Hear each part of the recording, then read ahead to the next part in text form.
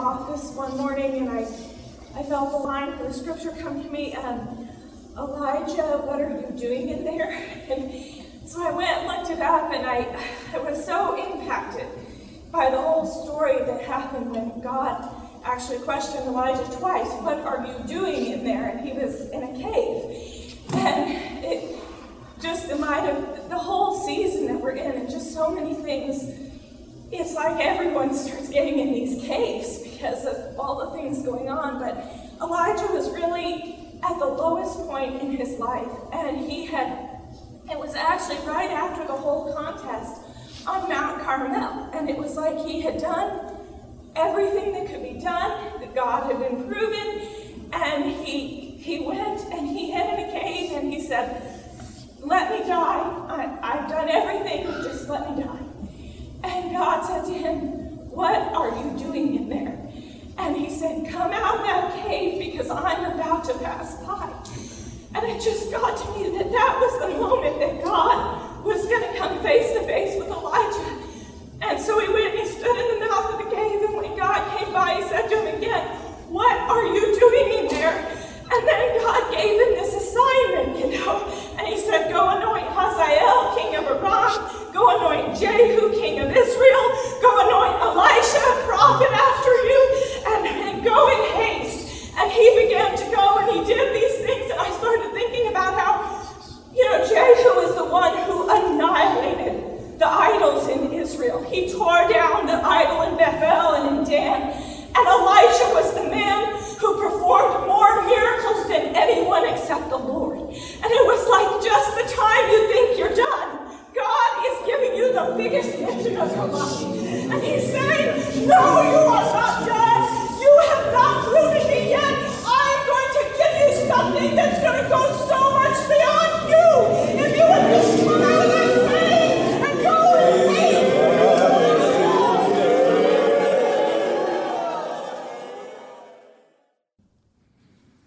Thank you, Jesus. When Brother Jake was speaking earlier about the impossible and some of the songs we sung today made me start to feel something. And, I think we so often look at the circumstances around us, and we want to believe that those circumstances are the problem in the first place, and we want to believe that God is somehow going to change those circumstances. So we believe Him, in a sense, to do that. We trust Him to work something in our surroundings, maybe even through us participating somehow to bring that change to pass. But we often do not contemplate the magnitude of the change that He's asking for inside. And when Sister Amanda was speaking there about Elijah, it was like part of what I heard in that was the Lord saying to him, you're in the cave because you're assuming that your role in this has already been defined and somehow passed on. And now it's, there's nothing else that can really be done because of the circumstance. And yet God was saying to him, if you would change your attitude that has you in the back of that cave, the circumstances are going to take care of themselves. It's the sense that we don't see a lot of times just how big of a change God wants to work in us. And in a sense, how could we do that? How could we see it? Because we're limited naturally by what we already see or what we already know. And so our plausibility structures that you mentioned, Brother Jake, those things, we have the projections for the future based upon the trajectory of what we perceive as the past and the present limitations. And then we draw our dots after that. And so in Elijah's case, his trajectory was, well, here was this and here was that, and God used me and this happened. But now that has happened and that has happened, and well, amen. I guess it's time to resign myself to the back of this cave. I'm not giving up. I'm not losing out with God. I'm not, whatever.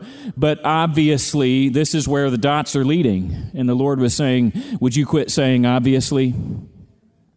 Would you let me define what is supposed to be happening in your life and what the trajectory really is? Because you do not know what the coordinates really are. I told Brother Isaac yesterday, there are obviously a big step going on there. I assume everybody here knows about that. If you don't know about that, you can raise your hand. But anyway, that's what I thought. So Isaac and Helen are embarking upon a very new stage. I told him, and I told her too, that looking back on my life in that beginning, I expected to learn things about my spouse that I had never seen before. I knew enough to know that there were going to be unfolding surprises and wonders, really, about who is this person exactly that I'm coming to know on a completely different level. And boy, was that true. But you can't completely anticipate surprises. You can say, well, I know I'm going to be surprised, but if you really knew everything about it, you wouldn't be surprised. So there's always something about it that surprises you. But what I told him was what I was completely unprepared for was the things I was going to learn about myself.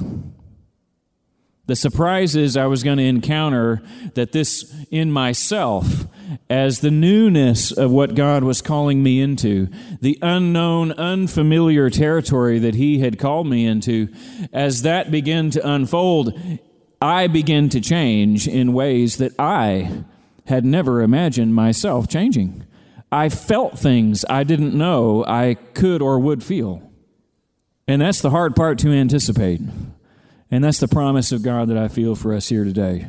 Amen. Do not project into the future, however long or short, good or bad you think that future is. Do not project into the future that you are going to be the same person that you are today.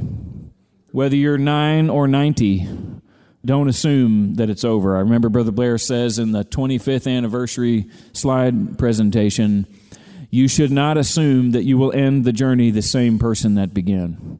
And that's true whether you're in the final laps of your journey or the first ones. There are still 7,000 that the Lord may want you to have a profound influence upon. Praise you, Jesus. I read something recently that Brother Blair had ministered probably 25, 30 years ago. And this is going to seem like an offshoot, but I'm going to tie it together.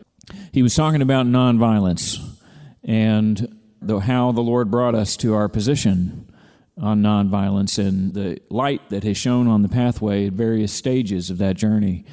He remembered George Orwell was a pacifist before World War II. And he was Brother Blair said he was a principled pacifist. He believed this is the way the world should be and so forth. But then when World War II happened and the Holocaust, the nature of it, the overwhelming nature of the crisis and the flood of evil and what it revealed about humanity and what was in people's hearts was so much for him that he felt like it defeated all of the answers that he once had and the reasons for why he held to his position. And so he abandoned it. After the Holocaust, he said, nonviolence is futile. I was wrong. Now, that's a little different than the stand that we take, isn't it? That's not exactly a conviction from God, is it? If the way that you believe and the way that you feel and the way you're committed to react to circumstances in your life is just holding on until you reach a point where things are too overwhelming and then you change or you give up or you stop and fall short. And what Brother Blair shared there was, he said, when I came to God and was filled with the Holy Spirit of love, it honestly never occurred to me after that moment that such a thing as a real, authentic Christian could ever exert violent force against another person. I was so overwhelmed. I was so constitutionally changed that it was beyond contemplation for me that I could participate in that, or that any truly Spirit-filled believer who was filled with the Spirit of love and forgiveness and peace could ever engage in that kind of action. And he said, I feel like there is a difference between a principled nonviolent position and a nonviolent position that grows out of a nature inside of us. He said the one is like a lion who is able to think and reason and eventually is talked into the idea that he should be a pacifist, though he's still a lion. And on the other hand, the dove that is intrinsically peaceful and incapable of causing harm. And he said, I felt like I had been turned from a lion into a dove. I hadn't been talked into something. I had changed in my essence by a heart transplant from God. These are my words, but that was the essence of what he was saying. Thank you, Jesus. You see the difference? And that's the kind of thing that I'm talking about this morning. You know, we can look at our life, at our circumstance, at our place, at our calling, at our ideas about what the future does or does not hold, about what is or is not possible, and we think of it in terms of, well, what can I manage to convince this lion inside of me to do or to be? And God has a different solution for that. He wants to transform that lion into a dove, where it's coming from your heart. You're not just saying it or doing it because you think or you know that that's what you're supposed to do or that's what the Bible says, but you actually feel it. You actually live it and believe it and love it. Thank you, Jesus. And that is an enormous difference. Thank you, Jesus. But there's a leap involved with that kind of change, isn't there? Because we don't know how to get there. We're used to somehow trying to study our way into that, to discipline ourselves into that, and yet that's not the pathway into a total change of nature. That pathway only comes through what Brother Jason mentioned and others today, total surrender. God, I'm just here. I've got to yield. I need, the strong man inside of me is going to rule my house as long as he is in charge, and until something stronger than that strong man comes along and binds him up and takes away his armor, takes the throne in my life, then I'm always going to be under bondage to this strong man. I can try to tie him up and try to work on him and try to talk to him, but until some overwhelmingly different force and power and nature comes into my life, this is an exercise in futility. And what I'm proposing to you today is that there are yet those kinds of changes in front of every single one of us on our pathway to become what God has called us to become. Thank you, Jesus. And sometimes what we view as the biggest defeats are only the biggest reductions to date in our life that He's trying to use to get us to stop trusting in ourselves, stop making assumptions about what we are or are not, and open our eyes wide and our hearts wide to receive the impossible, to believe that we could actually think and feel and love differently than we have before, though we don't know what that feels or thinks or looks like yet. Yet we have this faith. We don't hope for what we see. And we believe because of what we have seen and because of what we do feel and the deposit in our hearts of what God has already done, the burning that we feel when He speaks His word to us, that tells us there's more to come. Thank you, Jesus. Thank you, Jesus. Thank you, Jesus. Thank you, Jesus. Thank you, Jesus. Thank you, Jesus. It would not require faith if we knew what it looked like or what was supposed to happen. Thank you, Jesus. God doesn't always spell it all out for us, and that's really for our own good. We think it would be so much easier and so much better if He would just show us all those steps, and then we wouldn't have to have so much fear and anxiety and all that, because we could just be confident in all the steps He'd already made plain to us. But the problem is, then we'd be real tempted to do it without Him. And He knows that's not our good. He knows that it's best for us to know that we need Him. We need to feel that walking on water kind of feeling that you just need to surrender and yield and get up and do it and trust God that He's going to do the work that He has inspired in the first place. Thank you, Jesus. I came with this passage on my heart We sang this song last night at the beginning of the baptism. I will bless the Lord at all times. His praise shall continually be in my mouth. My soul shall make its boast in the Lord. The humble shall hear of it and be glad. O magnify the Lord with me, and let us exalt his name together. I sought the Lord, and he heard me, and delivered me from all of my fears. They looked to him and were radiant. Their faces were not ashamed. This poor man cried out, and the Lord heard him and saved him from all of his troubles. The angel of the Lord encamps all around those who fear him and delivers them. So he's just said that we've been delivered from all of our fears, and then he says that the Lord delivers those who fear him. He's contrasting two types of fear, obviously, isn't he? He's saying there is a fear of God that really means not a terror of the austere master, but rather a standing in awe of the greatness of God and a consciousness of his sovereignty and his plan and his will that we need to walk in our life. And he's those who feel that way, the Lord looks upon as a father to his children and delivers them. O taste and see that the Lord is good. Blessed is the man who trusts in him. O fear the Lord, you his saints. There is no lack among those who fear him. The young lions lack and suffer hunger, but those who seek the Lord shall not lack any good thing. Come, you children, listen to me. I will teach you the fear of the Lord.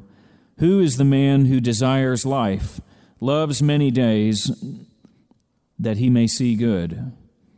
Keep your tongue from evil and your lips from speaking deceit. Depart from evil and do good. Seek peace and pursue it. And that's what I want to share a little bit about with you today. Seeking and pursuing peace in our lives. So let's talk for a second about peace. What is peace? What exactly is peace? Brother Shahar says it's wholeness. Anybody want to add to that or contest that? Be careful before you contest it. It's true to me, but to me it's when you don't have that cognitive dissonance going on, where part of you is being this way and your thoughts and your words or your actions and your words aren't quite lining up, or your actions and your neighbor's actions, and there's all this dissonance that starts coming into place. That is what fractures peace. But when all things come together in that wholeness and unity, then you have peace. Amen. So Sister Amanda is explaining why peace could be called wholeness. Where there is harmony, you can let go of the tension and the dissonance in your life. Where there's discord and fighting and competition and unrest and anxiety, amen, you've got multiple things competing inside your soul, in your heart, right? Anybody else? I'm thinking the term coming into orbit, when something is coming into its designated place, find its ordained place. And there's a sense of completion and perfect even when still operating, and that, to me, have the sense of peace. Amen. Finding your place brings peace. Thank you, Jesus. Do you want to explain, Brother Shahar, from a Hebrew perspective, why you might have answered that way? I'm just guessing that might have had something to do with it. The word shalom, which is peace, is also come from the root word shalem, which is wholeness. The word Yerushalayim, Jerusalem, it's also from the same root, they shall see peace. That's what the city of God is. It's a place where people can come and see and experience peace. Amen. So the very word in Hebrew comes from the same root as wholeness or completeness, healing. It can mean perfect. Everything is in its place. Everything is in orbit. Thank you, Jesus. So, did Jesus come to bring peace? You knew I was going to ask one of those questions, didn't you? He said both, didn't he?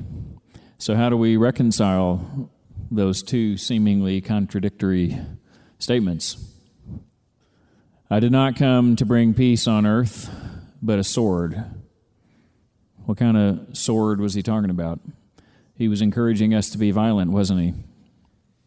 Encouraging us to take up arms for the gospel. I think what he came to say was if there was going to be a dividing between the natural and the spiritual, and there would be a battle that we had to enter into in the spirit, but that in that we would have that inner peace which would show people that there was something beyond us which was doing the fighting, and that we were bringing the kingdom of God in a totally different way.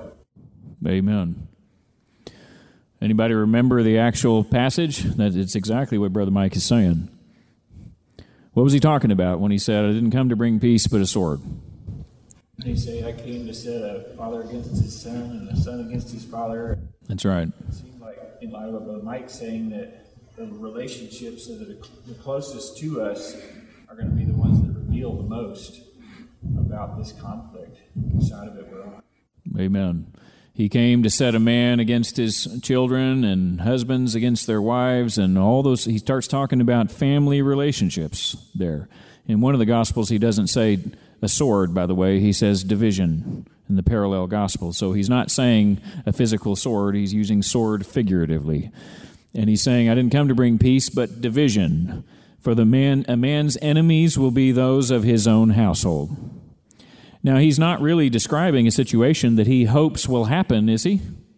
He's not saying, I can't wait to get down here and cause discord among people. That's not what he's saying. He's saying that's not going to be the result. Amen. That when the verdict comes, when the crisis comes, as he said in John 3, and light comes into the world, we're going to have a conflict because men love darkness. Amen. And so when the light starts shining, darkness is shown up for what it is. When people start following the truth and doing the will of God, when Abel offers a right sacrifice, Cain starts to hate him and wants to kill his brother. And that always happens. Division always comes when there are steps forward, and it always is. Persecution is always coming from those who want to stay behind. So he's not saying you're not going to have problems, you're not going to have conflicts, and he wanted us to know that if we're expecting that everything's going to go great because we're following him, we're expecting the wrong thing. He's saying you can expect conflict and division, and you can expect it right in your own home.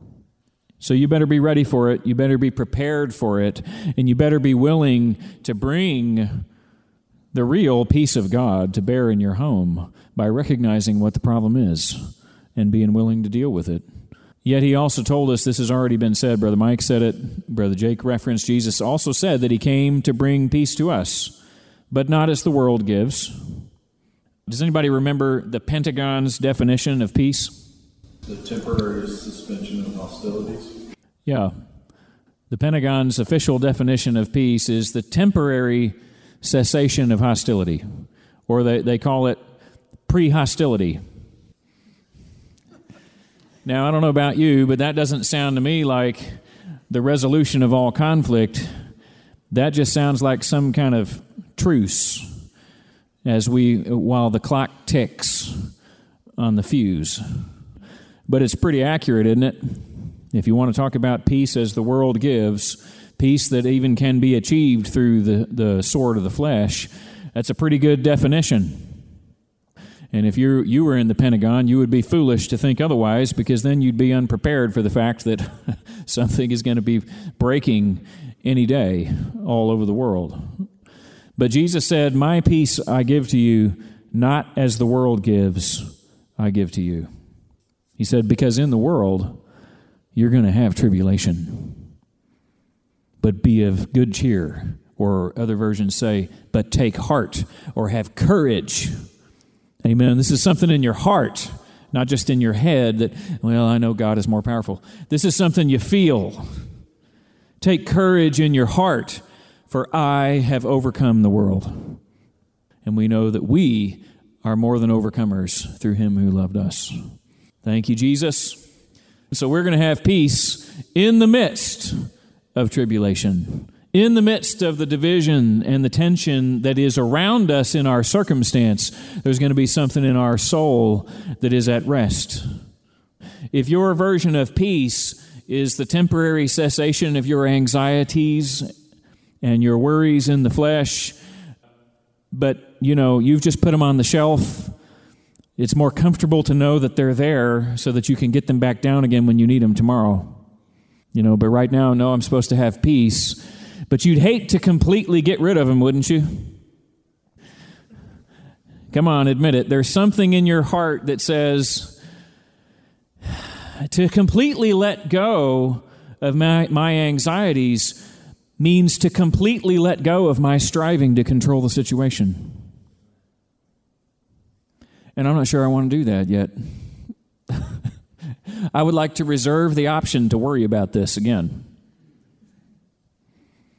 Because what if it gets to a point where my preference for pacifism is overwhelmed by a circumstance that is greater than I anticipated, and I need to resort to the sword of the flesh and start chopping off somebody's ear in the spirit of helpfulness? Do you understand what I'm saying? There is something in us that is afraid to completely surrender and yield to the stronger man. Thank you, Jesus. To be taken in a way that we would not go. To let the Spirit war against the flesh until we are doing things we never thought we'd do. Thank you, Jesus. Because we're so accustomed to that old master, and we're so accustomed to trusting him to at least try to make the best of it. I mean, that's always the argument, even for violent defense of loved ones and so forth, is, I know I might fail, but you at least got to try. There's something ignoble about you if you won't at least try to make some attempt to rescue somebody in the flesh. And if you don't do that, then you're not a real man. So the argument goes.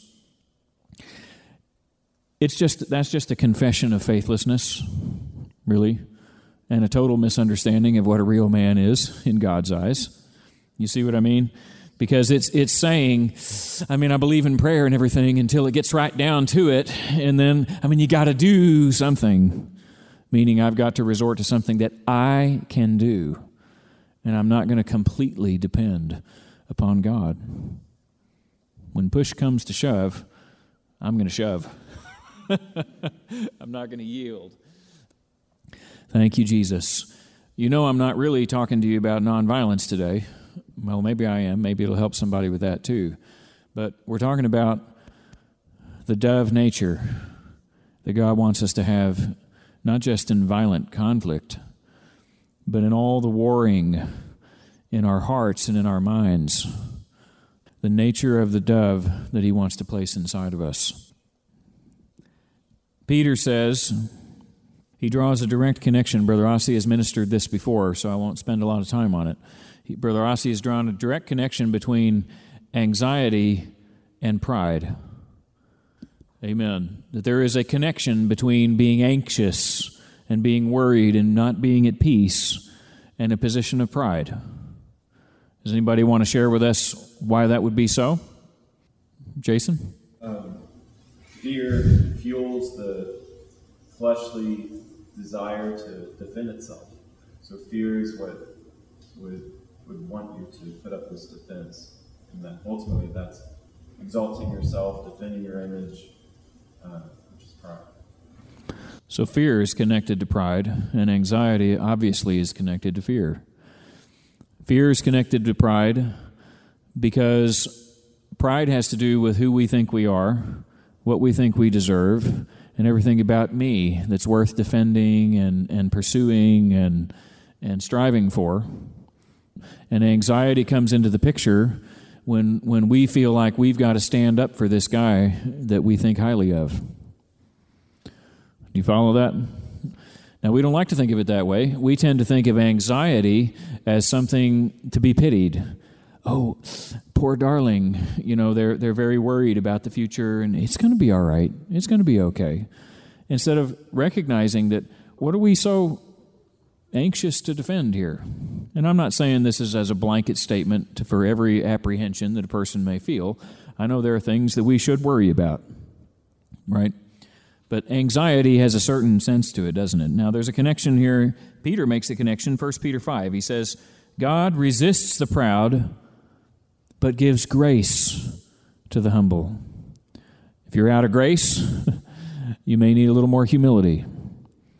Therefore, humble yourselves under the mighty hand of God, that he may exalt you in due time, casting all of your cares or anxieties upon him, for he cares for you. You see it? A direct connection between trusting God and a humility that brings grace. James in chapter 3 says, now the fruit of righteousness is sown in peace by those who make peace. And he goes on to talk about, where do wars and fights come from among you? Do they not come from your desires and the things that you want and the things you don't obtain, and you want to have it but you don't ask, or if you ask with the wrong motives? So you're anxious, aren't you? You're not making peace. There's not peace in your heart. People don't feel peace around you. May I ask you, when you come into a room, do you bring peace with you? Amen? Or do you bring a certain kind of tension where people feel like, why do I feel like there's some kind of competition going on as soon as this person comes into this context? Why do I feel like somebody's got something to prove here? Why do I got the feeling that somebody is fearful and worried and anxious? And even if there is a facade of calm, cool, and collected, it's all trying to project something because I'm worried about what I'm going to get or not get or have or not have.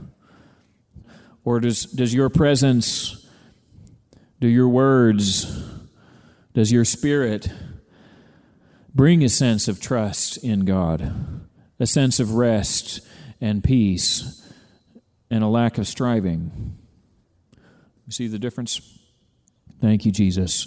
So James goes right into, where do these wars and fights come from?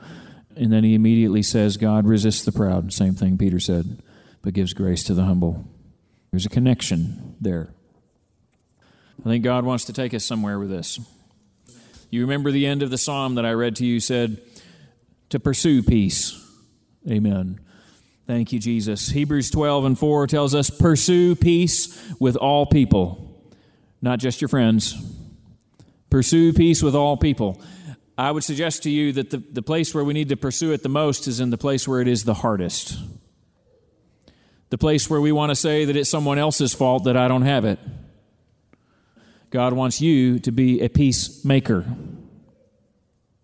Pursue peace with all people and holiness, without which no one will see the Lord. Romans 14:19. Therefore let us pursue the things which make for peace, and the things by which we may edify one another. Matthew 5, Jesus said, blessed are the peacemakers, for they shall be called the sons of God. This has to do with your place, like DK said. You remember my Father's child? The peace that comes from knowing who you are, from letting your Father define your identity and laying down our striving of what that's supposed to be or how it's going to work out. If you want to be a son of God, then become a peacemaker. Not just, I'm going to have peace in my soul, but I have a responsibility to bring peace into this world. You said, well, Brother Dan, you just said, Jesus said, I didn't come to bring peace. There's going to be division in the family. He was warning us that that's going to be the natural consequence, so you better be prepared to be a peacemaker. Amen? He wants that peace to come through us in full awareness of the conflicts that rage all around us. In the world, you're going to have tribulation, but I've overcome the world, and so you can too. You can be an agent of peace that is not just passivity. Peace is not just ceasing from striving. I think the peace of God is an active thing. It is wholeness. If we place it in its positive sense, it has a wholeness, it has a substance to it. It's not just an absence. You see what I mean? Peace isn't just, oh good, I feel nothing. Is that the peace of God? I feel complete peace. My mind and heart are empty and dry and barren. Praise God, I'm so peaceful. That isn't it, is it? We're not trying to get into some kind of nirvana mindlessness. The peace of God is an active, positive force in our life. It is the strong man that displaces. It is the stronger man that displaces the strong man of worry and anxiety and concern and competition and all those other things. So we're not going to overcome those other things by just, I'm not going to do it. I'm not going to do it. I'm not going to worry. I'm not going to fret.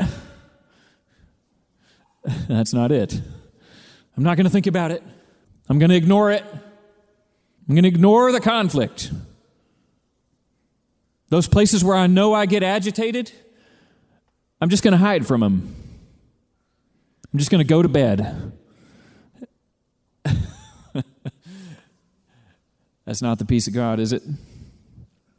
Colossians 3, but above all these things put on love, which is the bond of perfection, and let the peace of God rule in your hearts, to which also you were called in one body, and be thankful.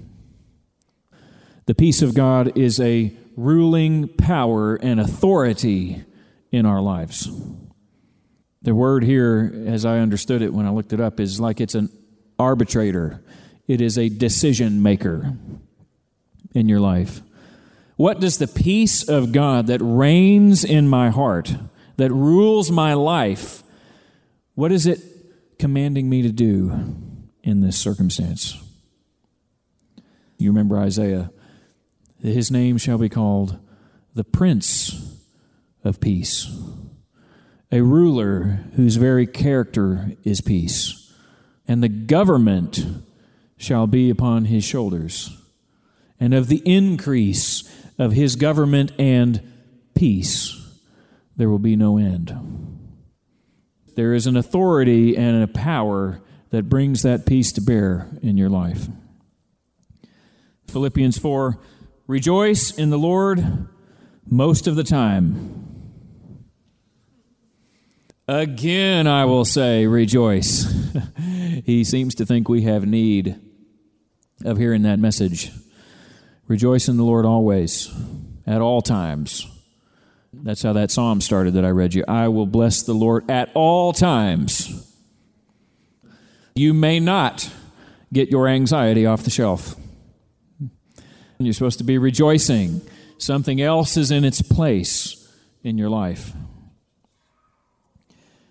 Let your gentleness be known to all men, for the Lord is at hand. Be anxious for nothing, but in everything, by prayer and supplication, with thanksgiving, let your requests be made known to God. And the peace of God, which surpasses all understanding, will guard your hearts and minds through Christ Jesus. Guard your hearts and minds. That's a military term, you see. Isaiah 26:3, you will keep him in perfect peace. Shalom, shalom, I think it says in the Hebrew. Perfect peace. Whose mind is stayed on you because he trusts in you. There is a faith and a confidence in the power, the active, positive power of God that allows us to live in this place. Jeremiah 17, you know this one too. Blessed is the man who trusts in the Lord, whose hope is in the Lord, for he shall be like a tree planted by the waters, which spreads out its roots by the river, and will never have heat or drought. Did I get it right? He will not fear when the heat comes. There's going to be heat, but your roots are into some kind of source that though you have tribulation in this world, it does not affect your core vitality. The sap is still running in your life. Your leaves and your fruit are still coming. You will not fear when heat comes, but its leaf will be green, and will not be anxious in the year of drought, nor will it cease from yielding fruit. Thank you, Jesus. God is trying to give us something that is for now, and it is for the year of drought that's ahead. Okay? Ephesians 6, when Paul describes to us the armor of God that he tells us we got to put on if we would resist our enemy and be victorious, be overcomers. In that, he says that we have to shoe our feet, which is for a journey, with the preparation of the gospel of peace. Now, why does he say the gospel of peace? How does the gospel bring us peace? The gospel means good news. Do we just feel the peace because God tells us it's okay? Everything's going to be fine. Good news. Now I feel peace because God has assured me there will not be any trials. Is that what the gospel is? The gospel is the death, burial, and resurrection. And it's that fact that we've already died. We've already put that thing, we've buried it. And when the conflict comes, we have peace. We already know the answer. We're going to keep walking even through the trials. Amen. That's exactly right. Paul said there's no other gospel than the one he preached, and he defined it as the death, the burial, and the resurrection of Jesus Christ. But the Bible also tells us in Thessalonians and in Peter that we have to not just believe the gospel, but obey it. And that means that we, too, participate in the death and the burial and the resurrection. That's the good news. And if our feet are shod with that we have obeyed the gospel, then the conflict is already over. We are already an overcomer in our essence. We have become the dove if we are living in the gospel.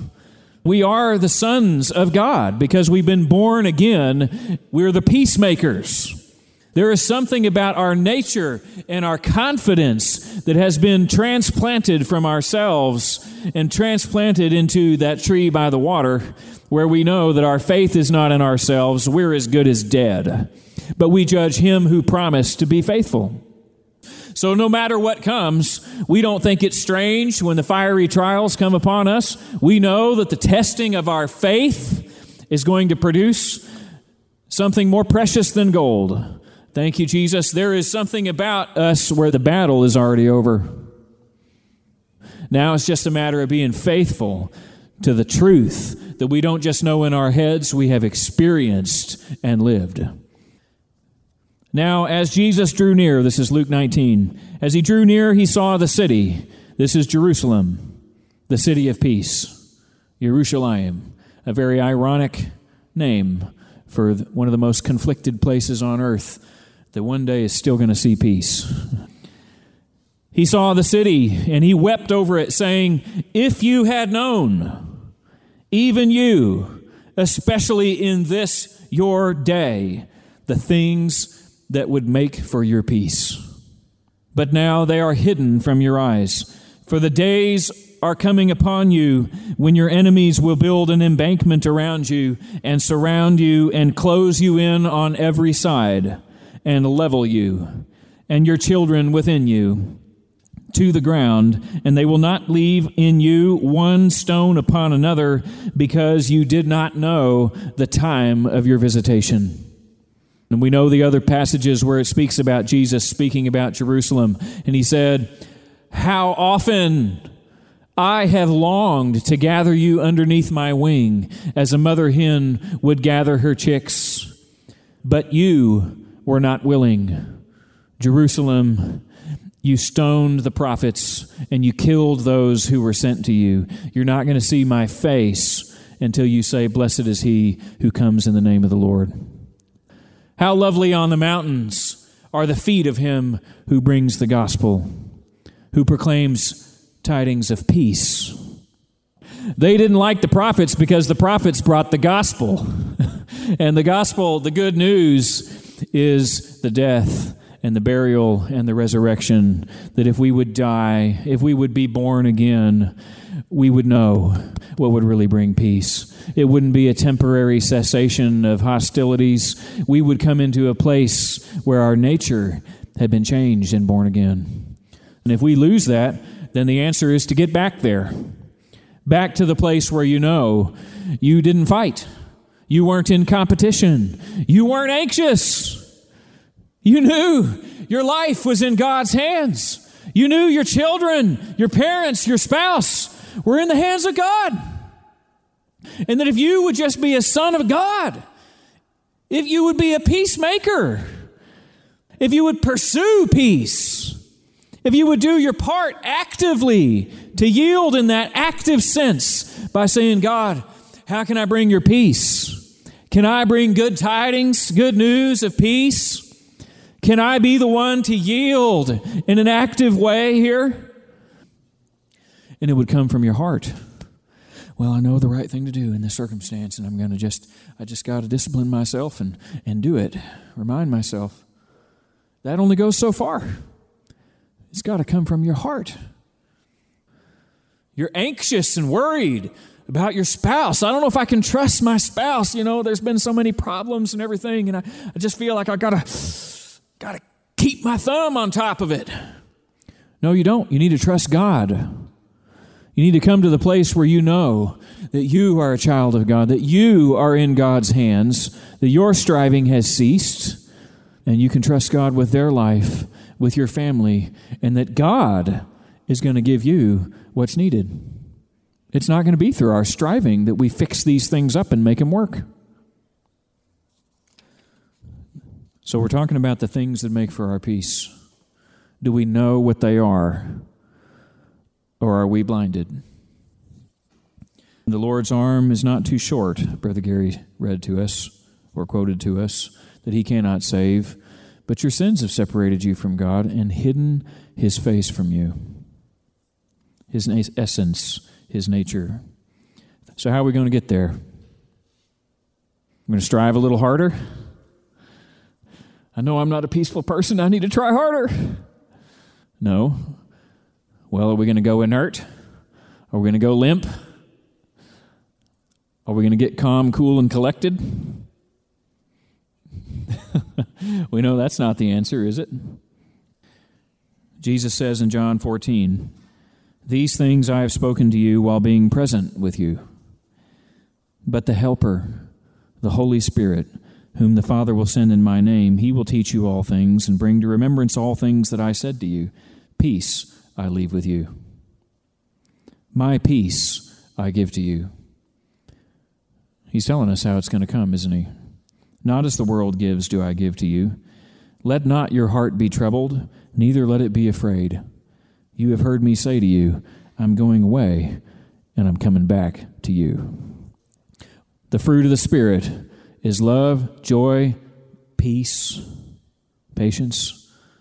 Paul says the kingdom of God is righteousness, joy, and peace through the Holy Spirit. That's the transplanted nature that God wants to bring to us. You remember what he says in Hebrews 4? This is my last scripture. He talks to us about today, if you hear his voice, if this is the day of your visitation, don't miss it. Don't harden your heart. Don't stick in your mind. But if this is your day of visitation, don't wander in the wilderness. Don't wander around in the desert where he who trusts in man dwells and doesn't even see when the good is coming to him. But open your heart.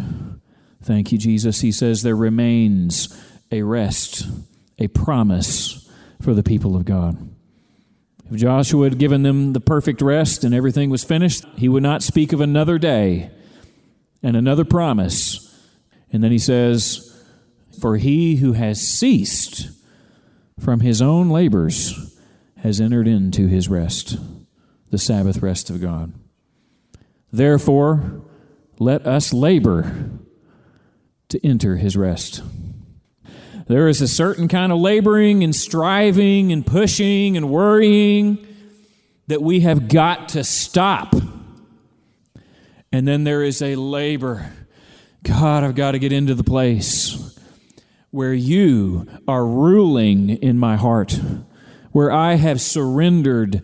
Surrender is what brings peace. Hostility is going to continue until you surrender to the greater power. Until you lay down your weapons, lay down your arms, lay down your thoughts and your ideas and your strategies and your plans for how you're going to do better.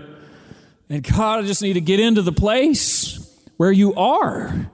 I need to believe that my nature can be changed. That we're not just trying to renovate the guy or the sister that I already think that I am and get myself to do this. I need to yield into your careful hands and let you do the work in me. I've got to be born again. I've got to come into that place where I have no control because I have ceded all control to God. It says in Isaiah, this is the rest, this is the refreshing. For with unknown tongues and stammering lips I will speak to this people. Paul quotes that in Corinthians in reference to the infilling of the Holy Spirit in our lives. There is a yielding of control to God. It's the only thing that can bring us that peace. And it's a control and an authority that wants to reign in our lives and guard our hearts in Christ Jesus. In Christ alone, my hope is found. He is my light, my strength, and my song. This cornerstone, this solid ground, firm through the fiercest drought and storm. What heights of love, what depths of peace, when fears are stilled and when strivings cease. My comforter, my all in all, here in the love of Christ I stand. No fear in life, no fear in death. Jesus commands my destiny. We've got to yield our way into His presence until we know that the Holy Spirit of peace is reigning. The Prince of Peace is reigning. We're surrendering the conflict. We're giving up the war. We're giving up the striving. And we're getting back into the place, oh God, I'm coming out of my cave. I'm not sitting in here anymore. I'm not looking at the circumstances. I'm believing that you might want to use me to change it, but not in the flesh, but in your spirit. I know I don't have the word, I don't have the grace, I don't have the love, I don't have the power, but you do. So I'm coming to you, God, in prayer. I'm coming to yield. I'm coming to seek peace. I'm coming to pursue righteousness. Amen, in Jesus' name. Hallelujah. Hallelujah. Hallelujah. Amen. Thank you, Jesus, God. Thank you, Jesus, God. Do you know what would make for your peace today?